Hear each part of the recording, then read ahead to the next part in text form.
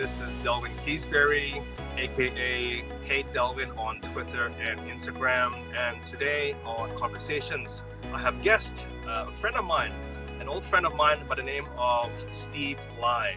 Steve, in a moment I'll introduce you, but welcome, Steve, to the conversation. Yeah, thanks for having me, Delvin. Looking forward to the chat. I wanted to chat with someone today about communicating with confidence and public speaking.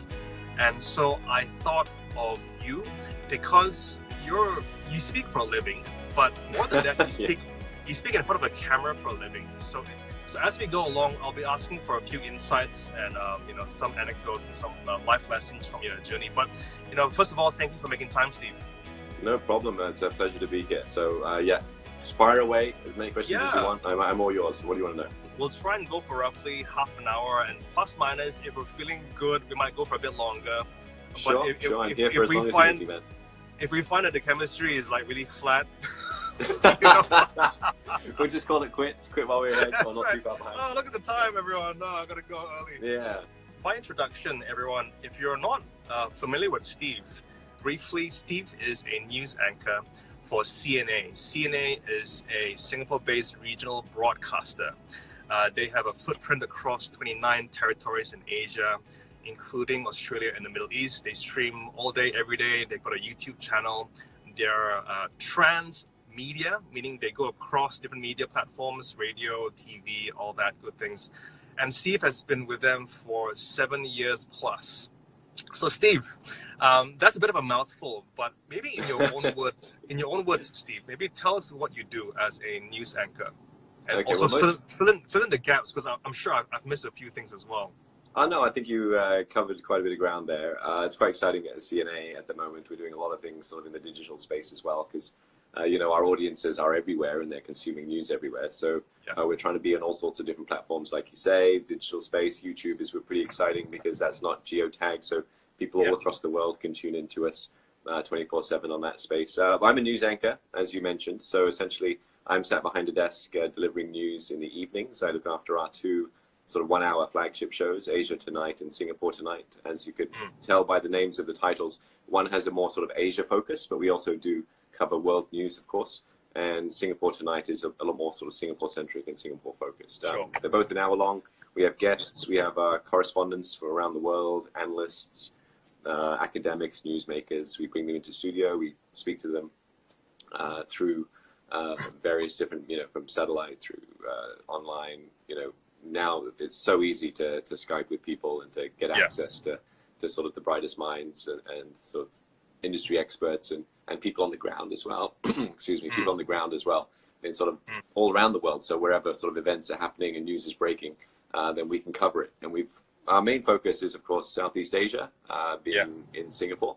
So we have correspondents in all the capitals of Southeast Asia. And it's quite an exciting time to be in news, because there's just so much going on and we have access to so much, and there's so much to make sense of as well. And you also wear a few other hats. Like I was reading through your LinkedIn, you're also the senior producer at CNA. So does that mean you kind of craft and produce and design content, or what does that mean? I guess that's sort of an internal thing. Everyone sort of starts as a producer in the beginning, scripting stories and editing footage and sort of contributing to sort of the stories of the day and things like that. But since I started presenting, it's I sort of sit on top of that, I suppose. So we have a big team for any news bulletin or news belt. We'll have a team of 4 or 5 different writers, a few line producers as well, that really sort of stack the bulletin and put it together. So for me, it's more, I need to be on top of the story, or all the stories as a whole. So I don't sort of get bogged down now so much with the editing of footage and stuff, but I have to be very well read about the different topics. And in case, we have breaking news, events happen on the fly, we have to sort of be across a lot of different stories and be up to speed. So a lot of my day is actually sat behind a computer reading, not out loud, but to myself, just so I have a handle on all the different sort of stories of the day that we're covering. And then essentially for the shows that we do, my job is to read it clearly to our viewers that are watching and help them make sense of, and help them understand, all big talking points and and the different sort of sides to every story, and you know, draw this sort of information out of the guests that we speak to as well. Yeah, sure. And you've been doing this for 7+ years now with CNA, but I guess to go even before then, you were in front of a camera for a little bit as well before then. So this is a bit of a big question, but maybe for now, just give us a few dot points about some of your proudest achievements to date, because I was reading through your LinkedIn again, and so there's a whole bunch of things there. Yeah, absolutely. It's been an incredible 7 years with CNA. We've covered some humongous stories in really interesting ways as well. So some of the ones that have jumped out to me, last year when US President Donald Trump and North Korea's leader Kim Jong-un, they actually came to Singapore for the Singapore summit, the meeting between these two leaders. So obviously happening in our backyard, we had to give it as much attention and as full coverage as we possibly could.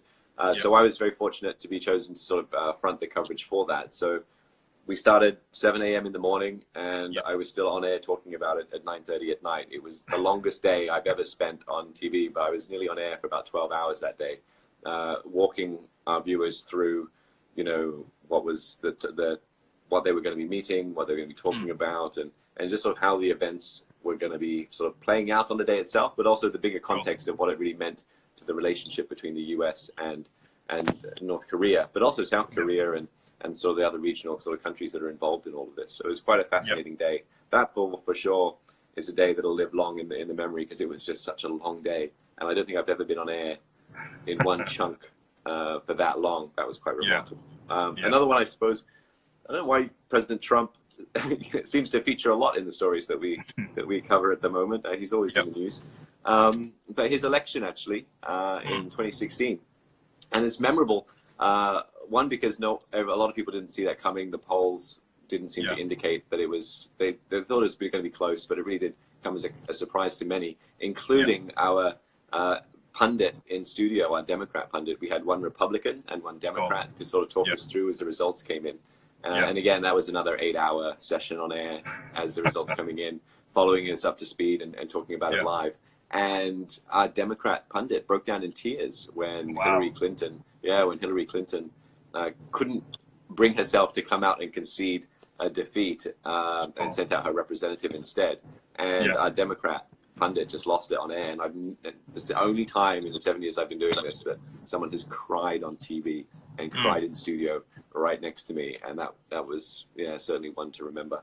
And I suppose if I can give you one more, a bit closer to home here in Singapore, when Lee Kuan Yew, the former Prime Minister and the founding father of Singapore, as he's like to be called, when he passed away, I was actually the one that broke the news. And it was at 4 o'clock in the morning. We had been tracking his ill health for the week previous. So we had all the senior presenters had been put on different shifts throughout the 24-hour cycle, just, so if it did happen, and they'd feel comfortable with whoever was on air. It was about 3:45, 3:55 in the morning, and I was packing up to go home. I'd already done the last read I was supposed to do at 3 a.m., and there was just a flurry of activity.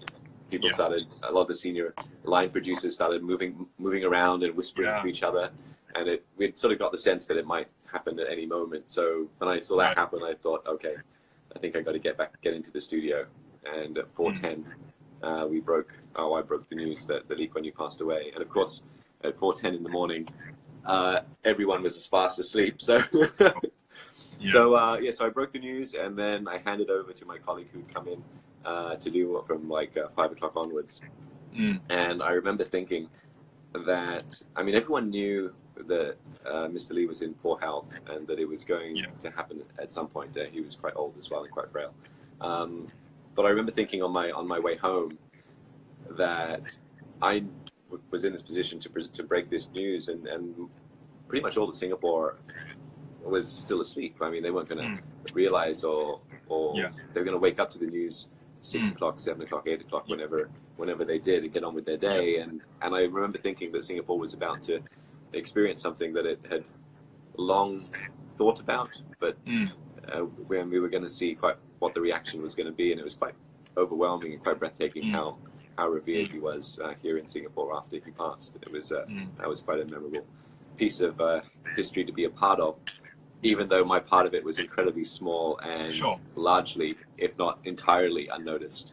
So it's safe to say that you don't have a, I guess to use the word loosely, a typical 9 to 5 job, Steve. No, not at all. Not at all. It's quite different. Although it is fairly consistent, though. I mean, I work Monday to Friday, and I work sort of 2 to 11 or 3 to midnight, those sort of hours. When the big things happen, it does change though when big things happen and stuff like that. Oh, one more thing I should mention about things. You mentioned things that stand out to me that I've been able to do as part of this job. So CNA is part of MediaCorp, which is sort of Singapore's media company. And they had the rights to present the World Cup last year, the Football World Cup. And I put my hand up to present it because I'm a big sports fan, if anyone that knows me. And I was able to present some of the football matches. So as a result of my background of being a sports presenter at ESPN and obviously my love for sport, and the hours worked out quite well. So I would do my normal job and present Asia tonight and then Singapore tonight and finish that at 11. And then I would switch over into football mode and I would present the World Cup football matches that kicked off at 2 a.m. in the morning. So, and I did that for like a month. It was probably the most exhausting month I've ever had because I was working from like 5 in the afternoon. They let me come in a bit later until like 5 in the morning or 6 in the morning if they went to extra time and penalties, which they did in the semi-finals. So, and the quarterfinals. So it was, that was a remarkable month. So yeah, I've been pretty fortunate, pretty blessed to be able to cover big significant moments, but also have a few moments that I really sort of treasure and enjoyed myself as well. Steve, have you seen that show? It's called The Newsroom. Yes. Yeah. Yes, I have. Because I'm a big fan of that show. I'm surprised. The Aaron Sorkin film, right? Yeah, only went for one season. Series. Yeah, I was gutted because I really enjoyed it. And because as part of the research or the preparation for this talk, I kind of rewatched a few highlights from that series, thinking like this must be kind of like roughly what Steve's life and Steve's job is like. Any similarities, or not nearly as dramatic, or but the point is that it's really fast paced, Yeah, it is very fast-paced, but it's not as dramatic in real life. I mean, you have to understand that's television, right? So they've got an hour that they've got to cram in as much drama as possible. So maybe one episode of drama is maybe 6 months worth of drama in the newsroom. Where people are losing them, shouting at each other and all that kind of thing. Not that it doesn't happen, but it doesn't happen in quite the same dramatic flair and pizzazz. But it's I enjoyed the newsroom as well. It was pretty fun to watch. I like the technical side of things when they're sort of interacting with the presenter as he's on air, Jeff Daniels' character, and he's having two conversations, right? He's presenting the news and he's also having a conversation with the guys in the gallery. And I like that sort of dynamic, so see behind the scenes. There was a scene where they kind of showed how the events unfolded when he was covering the 9/11 attack and how he just stayed on air. And while it's all television and TV and dramatic, but just that moment where I think he said something along the lines of, "Look, everyone, I'm just going to stay with you. Sit with me and let's journey through this together," or something along those lines. And I'm like, wow, that's the power of TV, right? Because I think we live in a day and age where TV has become, it's just part of the media landscape. Whereas TV has been around for such a long time, and for those of us who appreciate the art and the craft of TV, appreciate those moments where it's like, while there's a screen and there's a camera there, there's still that connection, right, with the audience. Yeah, you're always trying to be speaking to sort of one person when you're in front of the camera and talking. So, and I remember that moment in the newsroom as well. It was quite telling. I mean, if you think about it, 9/11. I mean, that's not even that long ago, 2001. Well, it feels like it's not that long ago. It probably is. It shows our age, perhaps, or my age. But back then, we didn't have phones that you could talk to and do interviews like we're doing right now. I mean, everyone, as soon as people knew that the news broke, they had to go and find a TV to see what was happening.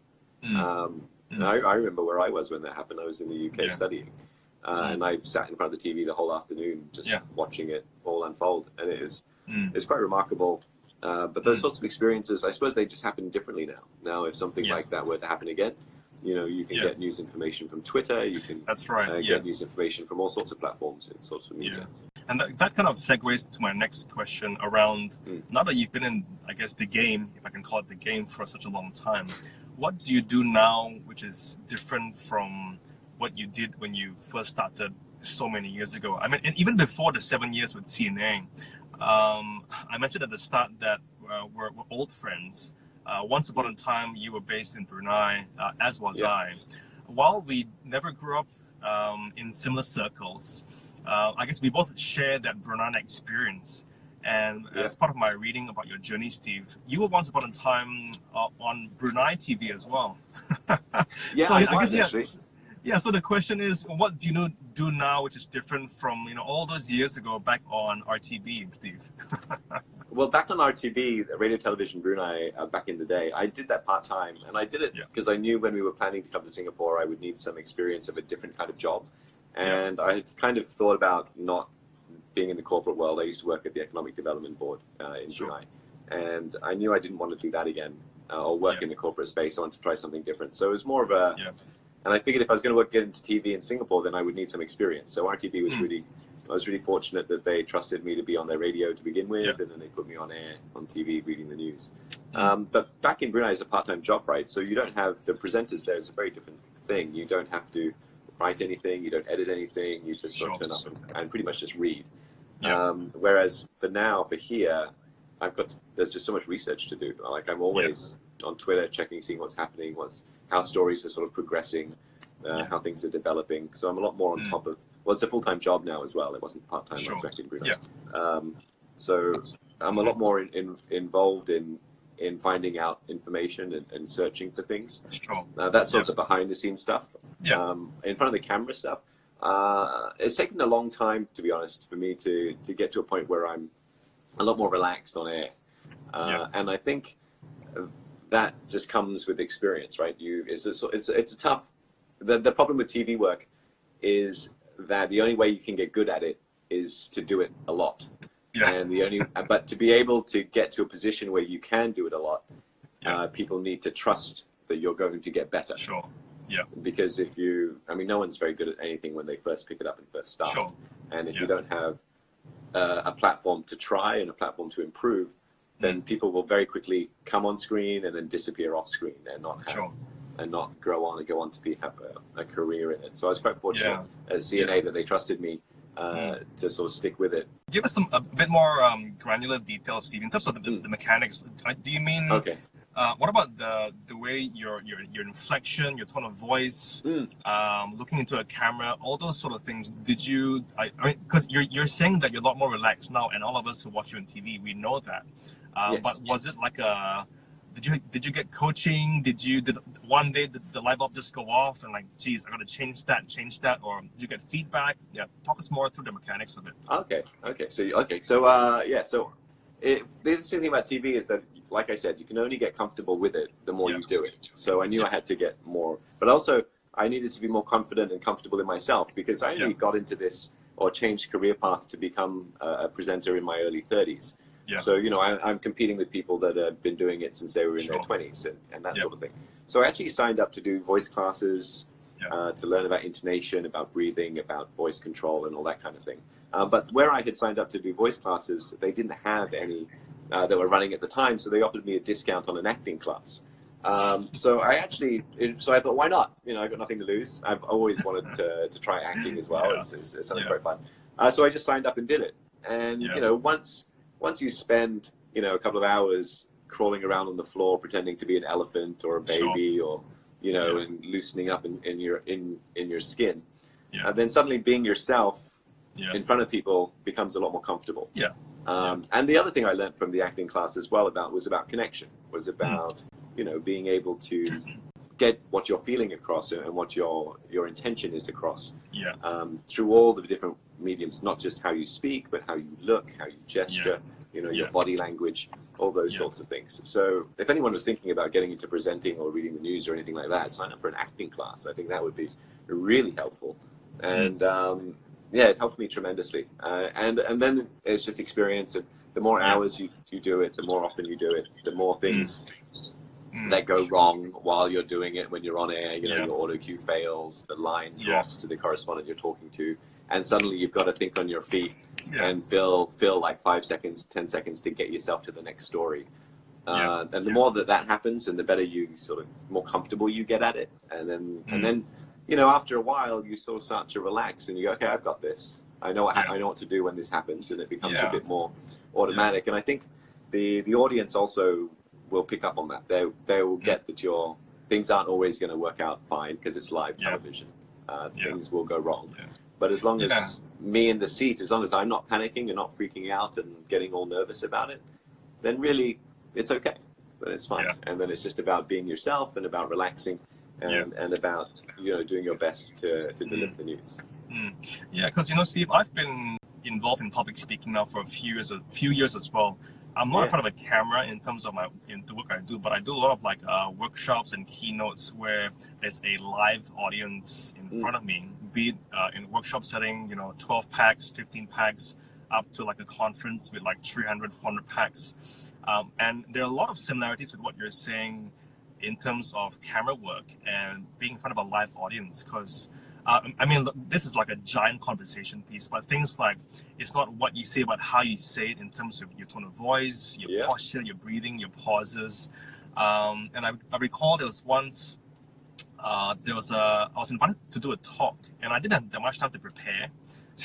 So clever me, I had a script which I wrote. I memorized the script. So I delivered the script on the day, and then it was recorded. And when I watched the recording, even though I hit all my points, I hit all the highs and the lows, I'm watching it back, I realized like I'm just reciting something. I'm being a robot. I'm not being natural versus being in the moment. There's a bit of broken grammar here and there, a few ums and ahs, which is all part of speaking naturally. And yes, I know what you're saying, because there's a bit of a fine line between, you know, perfection and progress, right? Because you want to reach out and connect with your audience. Yet, I think I find that when people are a bit too perfect or too polished, it takes some of the rawness and the humanness away from the moment. Yeah, a bit too polished, perhaps. Is that what you're saying? Like it loses its authenticity in some way? Yeah. I mean, because I know, like on news, on live TV, it's probably different because you're on TV, right? So there's a very, very small margin for error in terms of being yourself. But when it comes to speaking with a live audience, in a workshop or in a keynote, the live audience, they look for that human element, that the guy on the stage or the lady or the man on the stage, he or she is not just reciting, but they're actually feeling what they're saying. Yeah. So when it's interesting you say about the rehearsing thing, because I mean, let me talk a bit about TV and then come back to the public speaking that you're talking about. Yeah. So on TV, we have very finite amount of times for each story, right? Everything is timed. You know, you have 30 seconds for this story, 45 seconds for that story. You've got a live cross with a correspondent, and you've got 2 questions for them. They've got like a minute for each answer, something like that. So our correspondents, when we're doing line checks with them, they're actually going through their spiel of what they're going to say, because they know they've got a minute and they've got a lot of information to pack in. So like you were saying, that you memorized a short speech and then you gave it and you look back and it sounded a bit robotic, perhaps. They also will rehearse what they're going to say, but just so that they make sure they hit all their key points. Because the last thing you want to do on a 2-minute hit with a correspondent is your correspondent suddenly to freeze and forget what their next point was. Yeah. And then, you know, then the moment is kind of, it sort of stops. Yeah. So for TV, everything has to be very bang, bang, bang, bang, and you know, it's very, very quick and concise. So we really, so the delivery is more about getting the information out there and not so much really, you know, looking into the eyes of your of your audience and getting them to feel what you're feeling. You're disseminating information. So, but when you're talking about when we're doing the news, I try and when I'm looking at the camera, I mean, essentially we're looking at a camera with some glass and words that are moving up a screen. And when you first start doing that, you end up, your eyes are just, you know, unconsciously moving across the screen, and you can tell that people are reading. What's great about some of the sort of American news or the Western media and that sort of thing, they are reading off the screen, but you can never tell because they just sound so conversational as they read it. Sure. And that's really sort of the goal. And so I always think when I'm doing the news that I'm telling this story to an individual, whether it's my mom or my mom's friend, or, you know, like, have you, guess what happened today? And then I'm like talking to them like that. Public speaking is very different. I mean, in a studio, there's no one in there. We have like maybe a guy, one or two guys on cameras moving things, but it's deadly quiet in the studio. There's no audience or anything. So if you crack a joke and you're waiting for like some laughter, you know, at the end of the show when we're closing up and it gets a bit lighter, and Glenda and I or Dawn and I are bantering about a story. It's very quiet in there. There's nothing to feed off, as it were. Whereas for public speaking, you can kind of get a gauge from the audience, like, are they paying attention? Are they interested? Are they finding you funny? And which has its pros and cons, to be honest. I mean, some rooms can be pretty tough. If you're coming in doing something after a lunch break, or, you know, it's, all these sorts of things. Have you tried your hand at comedy, Steve? At stand-up? Yeah. It's on my to-do list. It's on my to-do list. I might have to wait till I'm done and dusted with the news business, though. I don't know. It's the sort of thing that you could probably ruin your career, I would think. Sure. If it gets taken the wrong way. Have there been any moments like bloopers live on TV where either you or your colleagues, they're just laughing uncontrollably? You see on like Facebook sometimes like bloopers or caught on camera, those sort of things where things just go terribly wrong, or things just slip out the wrong way, or they just can't stop laughing. Any stories like that, Steve? Yeah, that's happened. There's been a couple of moments where someone's got the giggles and not been able to read, and someone else has to sort of take over, and you sort of try and make light of it, and you really hope that it doesn't happen during a serious story, obviously. But there's, I mean, there was once I was standing up by the video wall, and I had some scripts in front of me, and as you're looking at the camera, and because you have the hard copy in case the auto cue dies, and you have contingency and stuff. So as I'm flipping a page, one of them just drops, and it not like straight down, it sort of goes like that, and then drops to the floor. And I was like, in that split moment, I'm like, do I acknowledge that happened? Do I bend down and pick it up? Do I leave it there? And it's like one of those moments. I said, I guess I'll get that later, and then carried on reading, and then you try and make it as smooth as possible, even though inside you're kind of like. These little moments, and the TV, it's quite a remarkable thing. Like 3 seconds of silence or dead air really does feel like a long time. So you're always constantly trying to what I've learned guard against those sorts of moments. What I've learned from my journey is that even when there are mistakes or when things go wrong, it's nearly the thing of if you don't tell the audience that something's gone wrong, they don't know that something's gone wrong. That whole, you might be panicking underwater, but above the water, like a duck, just appear cool and calm and collected. Where once you admit, actually I hit the wrong slide, or so sorry, I missed the point. The audience doesn't know, right? Whereas I guess on TV it is different because like what you're saying, 3 seconds, 2 seconds feels like a long time if there's like deadpan silence. Yeah, that's right. It's quite funny that you mentioned that like sometimes you'll make a mistake or you've pointed to the wrong thing and you're like, do I correct it? Do I just carry on moving? Do I, obviously if it's a factual error, you want to correct it as soon as possible. But little things like if a phone line drops or you ask a question and there's no answer coming back on the other line and you're not sure if the person's connection has gone or if there's just a long delay, those moments can be very sort of, live TV, anything and absolutely anything can happen. So Steve, let's go a bit deeper towards public speaking, because today's topic is on speaking with impact, right? Because this is one of these 1 week long kind of conversations, but I've only got you for another 10-15 minutes. So let's go a little bit deeper into some of the practical aspects and the tips and the tricks of the trade, so to speak. Before this conversation, I put up a question on my IG story about what questions should I ask Steve? And a couple of the questions which came through one was around nervousness, and the second one was around kind of pre-live TV rituals. So let's do that one first. Like things like, do you Because we've all seen those TV shows where you're about to go live and someone's like either touching his or her lucky coin or doing like a la la la la la la la, like a warm up. Yeah. Do you have any kind of pre-live TV ritual, Steve?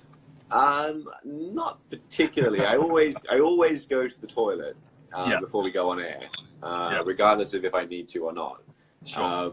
Just because you never know how long you're going to be on there. Yeah, life happens.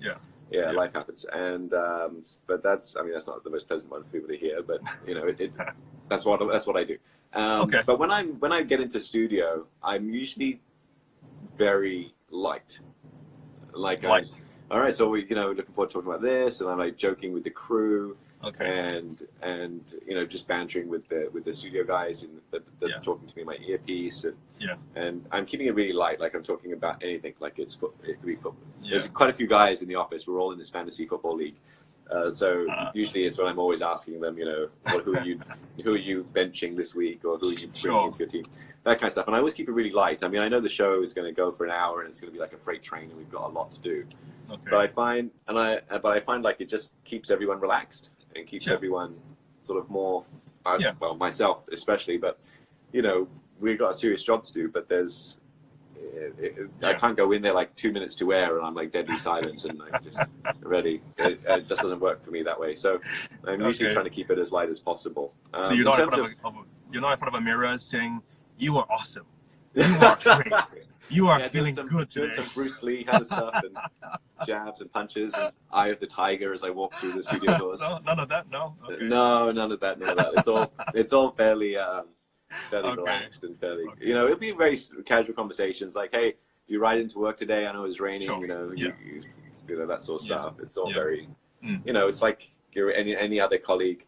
Sure. In any other industry, having a chat before you're about to have a meeting or something. It's like, what about nerves, Steve? Do you still get nervous or jittery before you go on live?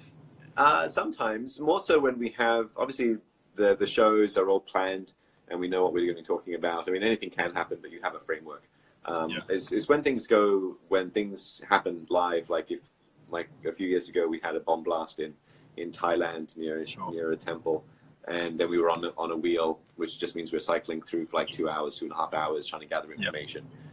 That's when it gets really, not intense isn't the word, but exciting, I suppose, is the word, because you don't know where you're going to go next. So you're doing a recap and you're trying to give context to what's happening, and you might not necessarily have anything in the audio queue, and they'll say, "Okay, we've got a guest lined up," and then you just, there's no questions prepared, but but because we have to be sort of well read about stuff,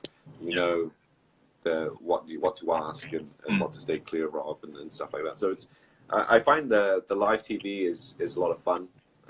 In terms of nerves, I think if you're out there and you're nervous about public speaking, embrace the nerves. I mean, it's good to be nervous. It means one, you care and that you're energized and that you're ready for it. Just don't let it sort of eat you up. Use that nervous energy.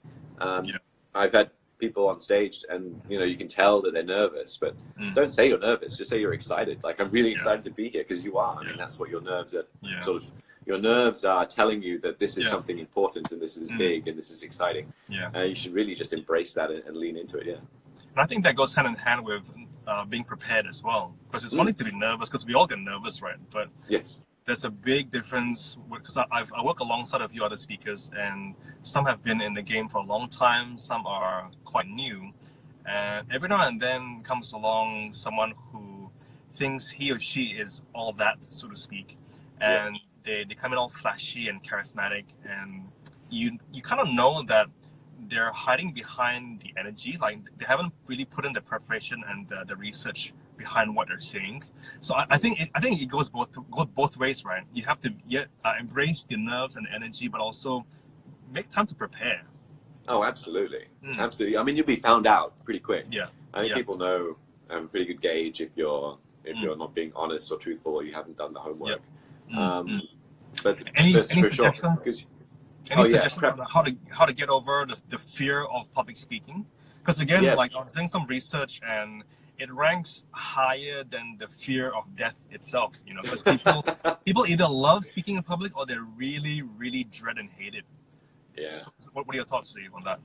I think the number one is practice, right? Again, it's like this TV thing, right? Like the only way you can get good at it is if you do it, and the only way to do it is to put yourself in the opportunity to do it. And you're gonna suck to begin with. No one's like a natural, because it's not a natural thing to necessarily do, right? Not everyone has a reason to make a speech or speak to like tens of or hundreds of people. But the best way to do it is to practice it. Like if you're on your own, you have a mirror, you have a camera, just do it.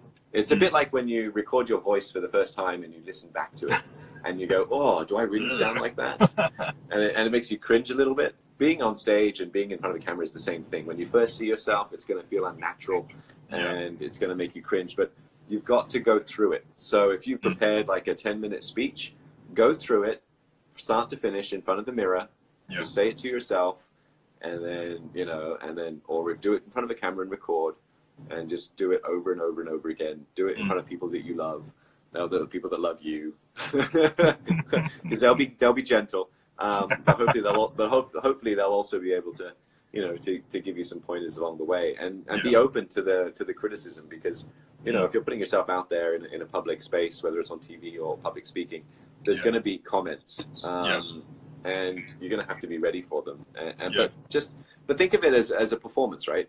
And separate the performance that you're doing as the public speaking from the performer yourself. So everyone can have an off day. Every performer can have a bad game or a bad speech. Sure. But just take the lesson and try and improve on it for the next time. And don't take the criticism too bad, but do pay attention to what's going on. But I think practice. You really gotta. And it's one thing when you've written a speech that you're going to give that's 10 minutes long. Yeah. But sometimes words on paper don't sound the same when they're spoken. Yeah. And some words on paper will run quite easy to read, but if you read them out loud, they might be a tongue twister, or some words that follow others. Like there's the one word I always struggle with is meteorological. The Met Agency, the meteorological agency. So I really hate it when that word comes out. So, but because how it looks on paper is like, oh yeah, I know what that is. But how you say it, how your mouth moves, and that comes back again to whether you do voice classes or you do those warm-ups. All helps. I mean, if you're going to do a sport, if you're an athlete or take part, you're going to stretch. You're going to you're going to run through plays. You're going to do things like that in the practice. So you should do the same thing when you're public speaking. The words that I struggle with, and this will sound so silly, but holiday. my tongue is tired. Holiday and remember. Sometimes I get my M's jumbled up. So I know these are my two the two words that I always get caught up on. Holiday. Steve, I've asked this question to quite a few people now, right? This whole question around any tips and tricks on how to be a better public speaker, and everyone eventually comes back to the practice point. That there's nothing quite beats practice. And sometimes when I speak to people about how do I get better at speaking in public, everyone's waiting for this kind of a magical secret, which is like, all right, you got to do this thing, and once you do that right, it all flow. But everyone comes back to this sense of hard work, discipline, practice, and I think that's the only way. There's no shortcuts. That can be said about so many other things in life as well. Yeah, absolutely. There are no quick fixes. There are little tweaks you can make maybe, but really, if you want to be speaking and be projecting your best self, you need to be comfortable being that self, and the only way to be comfortable in that way is to do it as often as possible, and to the point that it becomes second nature, right? So that's the only way, I'm afraid. There's no you use certain words, or you stand or look in a certain, everyone's different how they pull it off. So it really is just hours. You just got to put in the hard work. No quick fixes. I found that on camera, because I'm not in front of camera that much, but I've seen videos and photographs of when I've been on camera. One of the things that I realized is my eyes get really kind of small when I speak like that. And so it's one of these things where from afar, it looks like I'm being slightly suspicious or shady. So it's one of these things, again, this whole point about if you're not recording yourself or you're not reviewing your own content, you just don't realize some of your natural tendencies, right? Whether it's the way you speak, whether your eyes go really small, whether your eyes go really big. It goes back to this, this whole the basics of practice, record yourself, review, ask for feedback, and even with feedback, the first time I recall back when I was early in my public speaking days, and I was emceeing for an event. Yeah, so Delgo, who I think back then he was really big into Toastmasters. After the talk, he pulled me aside and said, "Hey, Delwyn, can I give you some feedback?" I'm like, "Feedback? I didn't ask for any feedback." Yeah, I'm a rock star. Who are you? Whereas, that's such a long time ago, and now I'm a feedback junkie where I ask feedback all the time. Yeah. Well, that's the only way to improve is really to get that sort of feedback, and you'll generally find that people are nice about it. I mean, no one's ever going to say you suck. They'll just tell you on things that they think you can improve on, right? But if you're going to put yourself out there, you need thick skin, right? Yeah. You need to be able. You need to have a certain element of thick skin, which is why I can even go back to the acting classes. Why just have signing up for an acting class when you're being silly in a room full of strangers. Yeah. Your skin gets a little thicker, and you realize that there isn't really nothing so much to worry about. Really, you're not going to die of shame. You're just you're in a role and you're performing something, and then it makes you a bit more comfortable in your own skin sometimes. Any other tips, Steve, for aspiring anchors or TV personalities? Because you've already touched on practice, you've already touched on acting class, and recording yourself. Any other suggestions? Because I guess it's not one of these jobs where you see an ad in the paper every day about, right? It's not like, all right, news anchor required. I guess a lot of it comes down to if you know someone who knows someone, or you're going for an audition. Any advice or insights into that space, Steve, on how someone can be better prepared? The jobs do get advertised, though. I think we have an advert on LinkedIn for presenters every now and then when we're looking to recruit. But it's you really just got to put yourself out there. It's very much an industry where things won't come to you. And the same with public speaking. No one's gonna, approach you out of nowhere and say, "Hey, would you like to come and talk about this?" Unless they know what it is you do. So, in the same way, public speaking or working on TV or wherever, you need to be putting yourself out there, and that means you need to be visible. You need to be producing content like yourself, or you're always producing content like what we're doing right now. You need to be showcasing what it is you can do. And if you're not doing that, then you need to be working on the craft of how to do it better. Whether it's an acting class or a voice class, or whatever it is. There's always going to be there's a lot of competition in this sort of thing. You can't run away from it. It's just what it is. So you need to be, out there and doing stuff. And that goes hand in hand with not just perfecting your craft, but also learning how to sell yourself or marketing yourself. That's a great quote. It goes along the lines of if you're in business and if you're not advertising or marketing, it's like as if you're in a party and you see someone that you like and you wink at him or her, but the lights are off. Right, because even though you know what you're doing, but because the lights are off, no one else knows what you're doing. So this idea that you got to learn how to, like what you're saying, Steve, put yourself out there, make content, create some visibility somehow. Yeah, that's right. You certainly do. And I think another good way of doing it is think of the people that you aspire to be like. And then look into what they're doing, right or wrong. So in my case, it would maybe for like news anchors. That I think are really good at what they do, then I might follow them on Instagram or follow them on Twitter, just to see how, because they'll give insight on how they're looking at stories or their work practices and stuff like that, and you can get an idea of what it takes to, or what sort of mindset they're in that makes them good at what they do. And if you can do that, then it helps you. I mean, don't think you have to come up with everything on your own. We're all here to learn from each other, right? So we're all here to learn from best practices from other people do. So if you have, heroes of your own in whatever industry you're in, whether you're a blogger or personal or a professional speaker or whatever it is, then, don't just admire people, and think, oh, that person's really good, I want to be like them. Actually look into what it takes for them to be them, and see if you can apply anything that might make yourself better in that way. Yeah, there's a line that goes, success always leaves clues.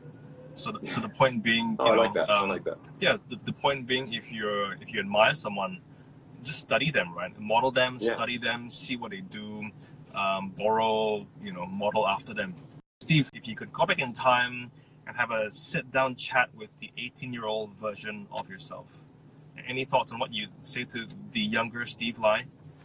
One tight slap, I think. I'm just kidding. No, I'm just kidding. As an 18-year-old, I don't really feel too much different from when I was 18, to be honest. But I would probably tell myself not to be too passive. Don't take life. Yeah, don't be so passive. Be a bit more active. Sure. If you want to do something, go for it. Don't, because the only things I think I regret are the things I didn't try. I've been very fortunate to have done quite a few things in my life that I'm very happy about. But the things that I wish I could have told my 18-year self is that, why not do that earlier? Like, why not try out the theater class in school? I mean, I was always playing a lot of sport and played I was in a lot of like rugby teams and football teams in school. And the theater guys and the sports guys didn't mix. But I think if I had gone down that road and tried it a bit earlier, then maybe I would have gotten to TV a bit earlier, and maybe I'd be a bit further along in this sort of journey that I'm on than I am now. Not that I'm complaining at all, but when you think back of when you're young, you think you have your whole future ahead of you, and you do, which is great. But if you're just being passive and letting life come at you rather than going out there and getting it and chasing stuff that you really want to do, then you're going to miss out on opportunities. And I kind of wish I was just a bit more assertive about what I wanted to do, and then went out and did it, which I'm being a lot more now as I'm older. Maybe it's something you only realize as you mature and you get older, perhaps. But I think that would be the one thing. Don't be so passive. In the same vein with what you're saying, for myself, it's to start getting a part-time job earlier. Because I'm not sure about you. I'm not sure about your household, but in my household, my parents were always study first, finish your degree, and then look for a job. As opposed to here in Australia, once you're 15, 16, 17, you're encouraged to just, go work for McDonald's or Hungry Jack's or KFC. Do something on the weekends, in the evenings, just to earn a bit of money, right?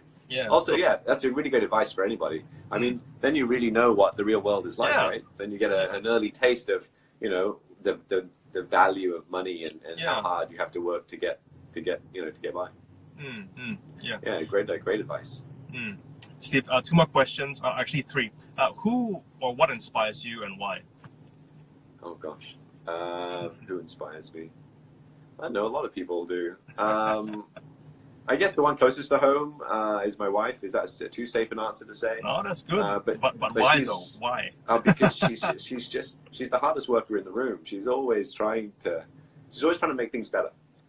Make things better for work, for colleagues, for us at home, for family, for friends. She's just always trying to make whatever situation she's in a better situation and doing well to sort of lift everybody. And I find that something I could probably be a bit more proactive in as well. 2 more questions. The second last one is, what's next? What does 2020 look like for you? I know that you recently started a podcast of your own, so maybe you want to give that a plug as well, Steve. But what's next? Actually, that is something I'm really excited about, actually. It's been a while in the making, trying to get everything in place to kick this podcast off. It's called Good List, Bad List. We've just wrapped our second episode aired this morning. I just published it this morning, so that's up on wherever you get your podcasts from, whether it's Apple Podcasts or Spotify. It's available on the CNA website as well. It's called Good List, Bad List with Steve Lai. It's sort of an informal but informed look at the news stories of the week. So myself, I host it, and then I'll invite in a couple of the other co-anchors or news anchors from either CNA 938, which is our radio arm, or my fellow TV presenters. And it's kind of like a news people talking about the news that got their attention in the week. So whether it's the US president getting impeached, or whether it's a Grab hitch driver that was sentenced to prison for inappropriate conduct with his passengers. All the stories that are getting some traction and buzz here in Singapore and around the region, we'll try and cover that, and we'll try and determine, what merits a place on good list, bad list. So we're 2 episodes in. We've got a 2-week break for Christmas and New Year's, and then we'll pick it up again and really sort of push it hard, sort of like a soft launch, I guess, in December, and then we'll go big on it in January. So I'm really looking forward to that. So I'm looking forward to that a lot, because that's a lot of fun. Good list, bad list. It's hard work, isn't it? It is, but it's fun. It is a lot of fun.